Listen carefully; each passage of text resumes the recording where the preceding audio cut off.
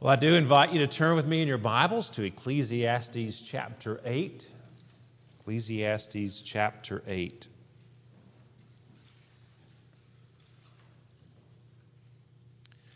I'm going to be reading the first 17 verses this morning, where Solomon asks, "Who is like the wise, and who knows the interpretation of a thing? A man's wisdom makes his face shine, and the hardness of his face is changed. I say, keep the king's command because of God's oath to him. Be not hasty to go from his presence. Do not take your stand in an evil cause, for he does whatever he pleases. For the word of the king is supreme, and who may say to him, 'What are you doing?' Whoever keeps the command will know no evil thing, and the wise heart will know the proper time and the just way. For there is a time and a way for everything, although man's trouble lies heavy on him. For he does not know what is to be, or who can tell him how it will be? No man has the power to retain the spirit or power over the day of death. There is no discharge from war, nor will wickedness deliver those who are given to it. All this I observed while applying my heart to all that is done under the sun, when man had power over man to his hurt. Then I saw the wicked buried. They used to go in and out of the holy place and were praised in the city where they had done such things. This also is vanity. Because the sentence against an evil deed is not executed speedily, the heart of the children of man is fully set to do evil. Though a sinner does evil 100 times and prolongs his life, yet I know that it will be well with those who fear God, because they fear before him. But it will not be well with the wicked. Neither will he prolong his days like a shadow, because he does not fear before God. There is a vanity that takes place on earth, that there are righteous people to whom it happens according to the deeds of the wicked, and there are wicked people to whom it happens according to the deeds of the righteous. I said that this also is vanity. And I commend joy, for man has nothing better under the sun but to eat and drink and be joyful. For this will go with him in his toil through the days of his life that God has given him under the sun. When I applied my heart to know wisdom and to see the business that is done on earth, how neither day nor night do one's eyes see sleep, then I saw all the work of God, that man cannot find out the work that is done under the sun. However much man may toil in seeking, he will not find it out. Even though a wise man claims to know, he cannot find it out." May God bless the reading and hearing of His Word to us this morning. Well, what is wisdom? What is wisdom? We would like to think that we are pursuing wisdom, that we are wise. We certainly want to act in a wise and not a foolish way, but we're all well acquainted with decisions that we've made that were foolish and the consequences of those foolish decisions. Perhaps you're even now suffering the consequences of foolish decisions that you have made in your lives.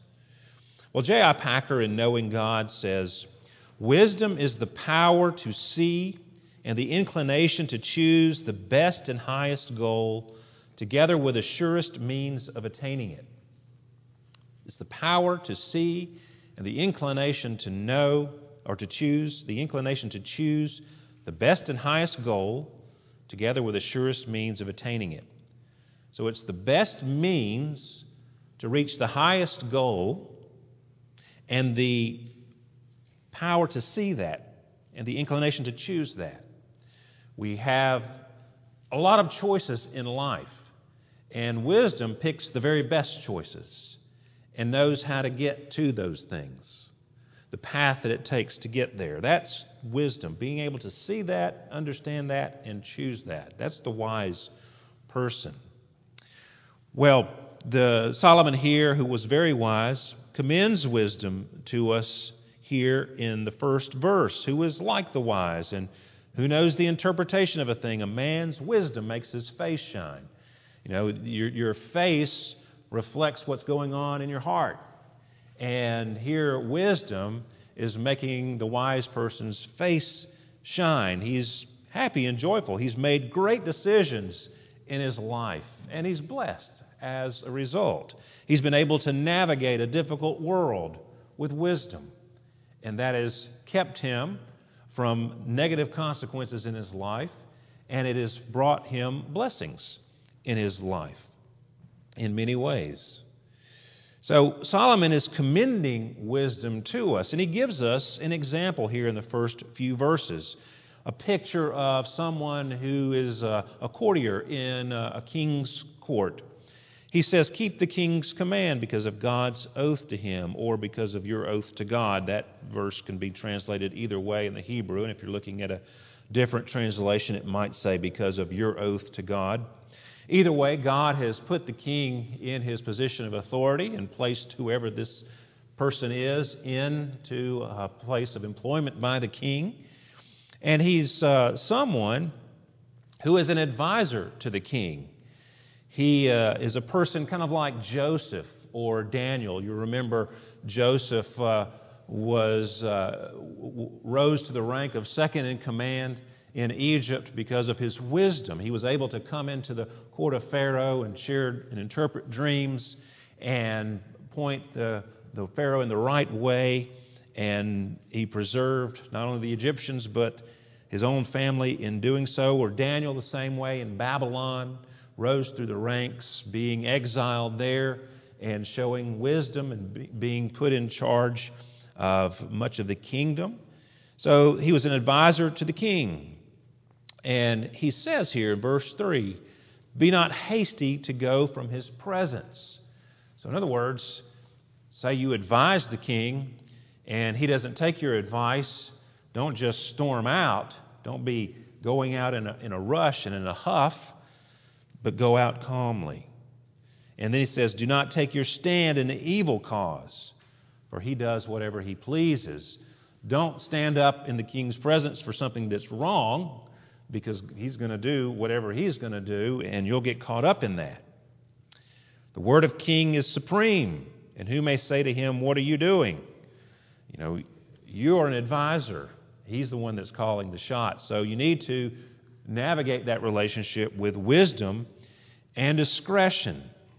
And if you keep a command of the king, you will know no evil thing. It will go well with you if you don't make the king angry. So this king is a bit capricious, it seems. The wise heart will know the proper time and the just way. And doesn't that go right along with Packer's definition? He knows the goal, he knows the highest ends, and he knows the path to get to the highest end. He knows the proper time, the just way. So discretion and wisdom are useful in this scenario. The wise heart will know the proper time and the just way. Jesus was the greatest example of wisdom that ever lived, of course.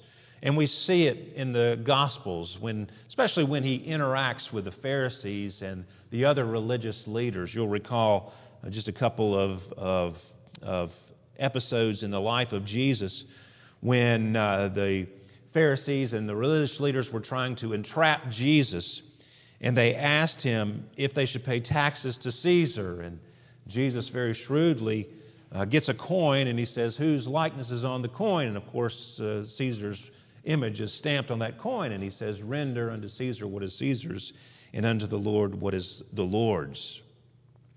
Or in another example, the chief priests came up to him while he was teaching in the temple, and they said, by what authority are you doing these things, and who gave you this authority? I mean, he was just a carpenter's son, a carpenter himself, uneducated.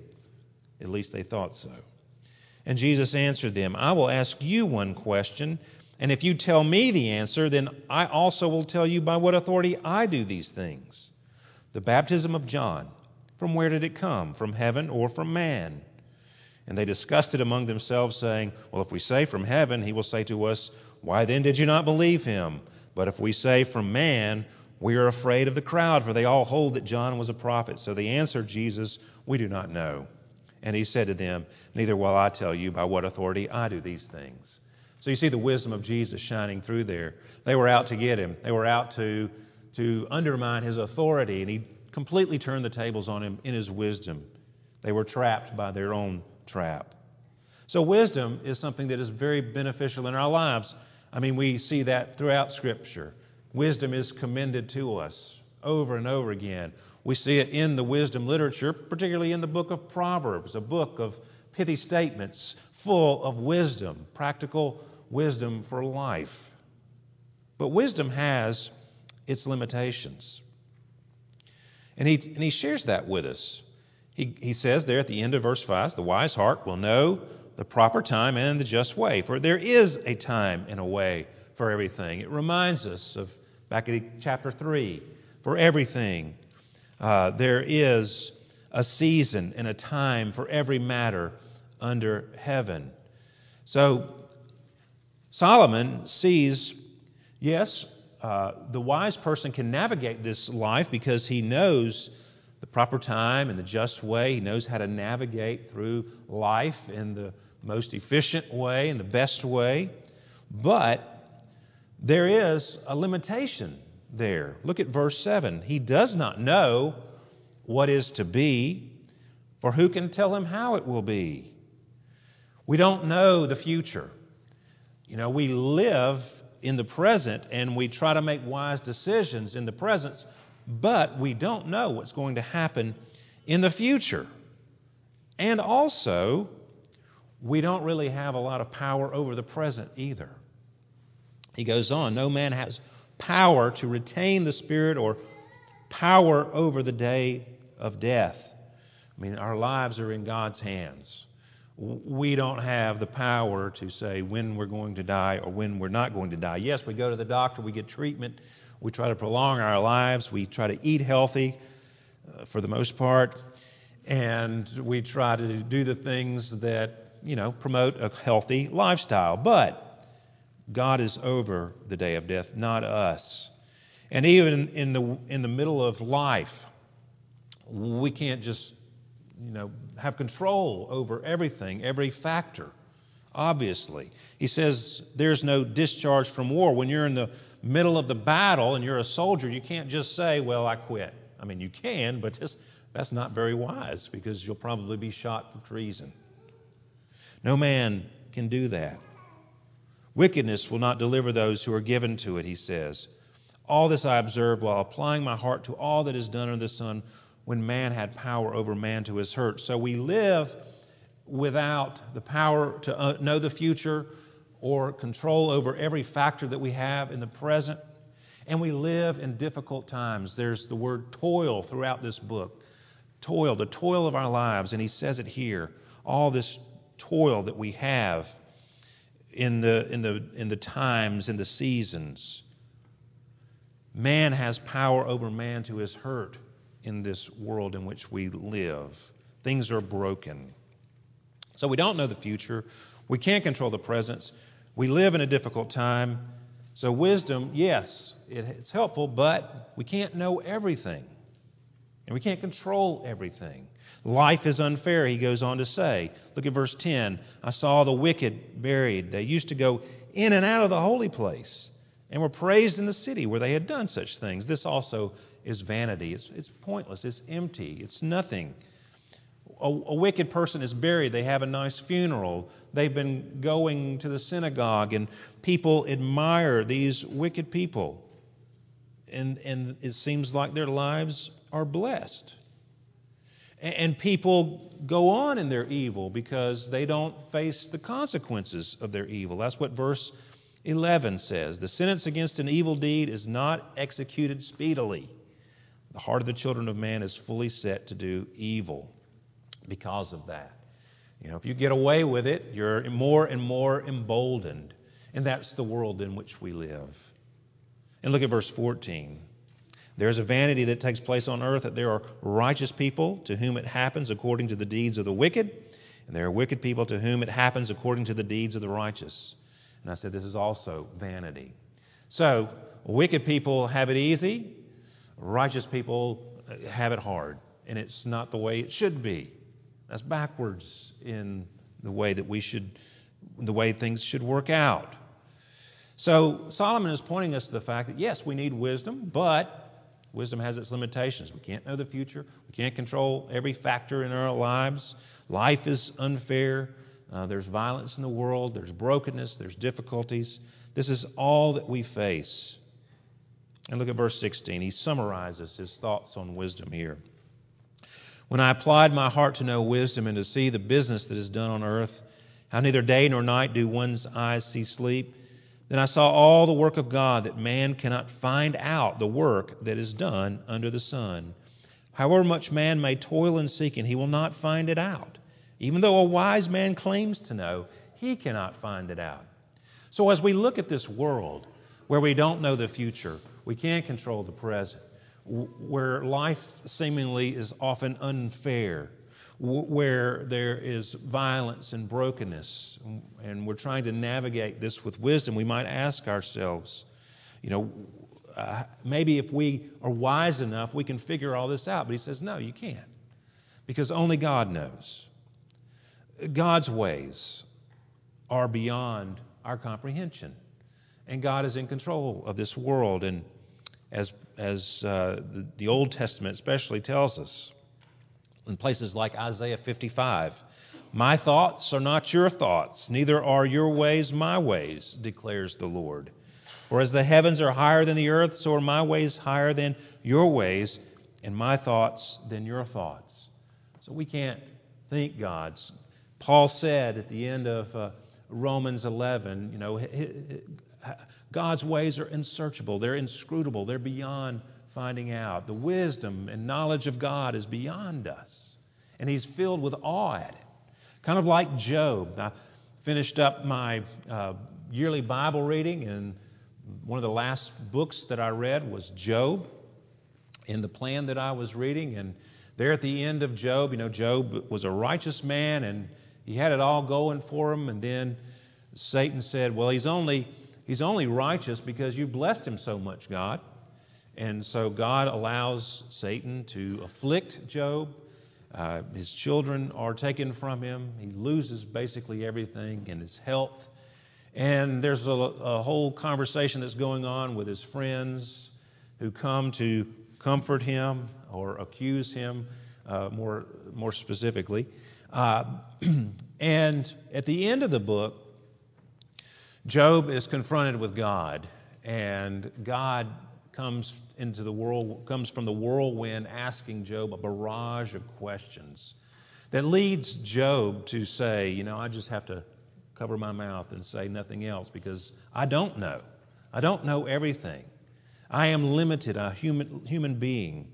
And in Job 11 it says, can you find out the deep things of God? Can you find out the limit of the Almighty? It is higher than heaven. What can you do? Deeper than Sheol. What can you know? So there it is. Yes, Solomon is commending wisdom to us, but it has its limitations. It has its limitations. But God knows everything. God is in control of everything. So how should we then live? How to steal a book title, Francis Schaeffer's book, How Then Shall We Live? He gives us a couple of things here in the middle of this. It's almost like it's right in the heart of this passage. And that is what we find here. Two things in verse 12. First of all, though a sinner does evil 100 times and prolongs his life, yet I know that it will be well with those who fear God, because they fear before Him. But it will not be well with the wicked, neither will he prolong his days like a shadow, because he does not fear before God. What is the beginning of wisdom? The fear of the Lord is the beginning of wisdom. If we want to have wisdom, then we must fear the Lord. And what does that mean, to fear the Lord? It means to have a respect for God, to put Him first, to trust Him, to live our lives as if we were before the very face of God, which we are, and God sees everything. But it's for us to be mindful of that, to be mindful that God sees and God is in control, and we are bowing before Him and trusting in Him as we navigate this difficult life that we have. God will make sure that it goes well with us. Now, that seems to be contradictory, doesn't it, from what all he's been saying, that sometimes the righteous are treated like the wicked should be treated, and sometimes the wicked are treated like the righteous should be treated. Well, I think he's looking beyond just this life. Solomon didn't have the light that we have. since Christ has come, since Christ rose from the dead. We have the promise of the resurrection. We have the promise of the day of judgment. We have the promise of the new heavens and the new earth. So we have a greater reason to put our trust in God because He has promised that there will be a day when the dead will hear the voice, the trumpet, and will rise and meet the Lord in the air. And we will be forever with the Lord. And that day will be a day also of judgment, when the books will be opened and the wicked will receive what they deserve, and the righteous will be rewarded. So, yes, the fear of the Lord is the very beginning of wisdom, to live our lives trusting in God, putting our faith in Him, resting in His promises, following His instruction. That's where we find wisdom, in listening to God and hearing His Word and obeying His Word and trusting what He has told us is true. And so not only does He tell us to fear the Lord, that it will go well with us and we have hope in a future if we do so, but He also tells us to rejoice. Look at verse 15.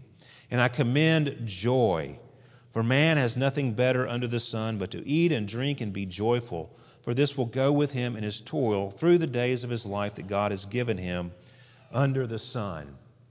So Solomon is saying, have a respect and an awe and a trust in God, fear God, and rejoice, because you are in God's hands, and He is in control of your life. And everything that comes into your life, if you're a child of God, you can know that it's all working for your good and His glory. He's a loving Heavenly Father. We started off this worship service remembering that the steadfast love of the Lord never ceases. The steadfast love of the Lord endures forever. And we should give Him thanks. His covenant love, that's what that word is. We talked about it yesterday in the men's breakfast. God has bound Himself to His people. If you're one of His people, He has bound Himself to you. He's married to you in essence. He's made a covenant with you.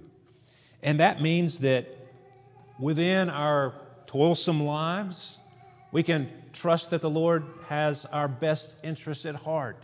He's in control of everything, and He's working it for our good, no matter how difficult the circumstances might be. So, as Paul told the Philippians repeatedly, rejoice in the Lord.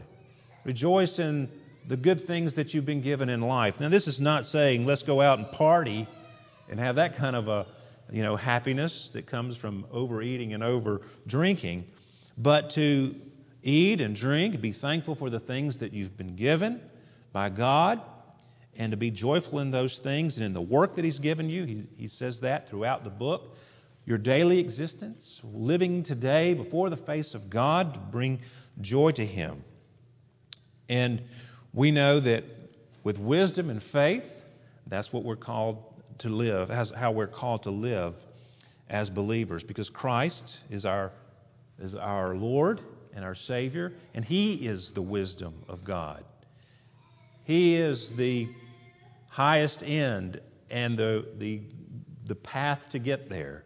He is the way, the truth, and the life.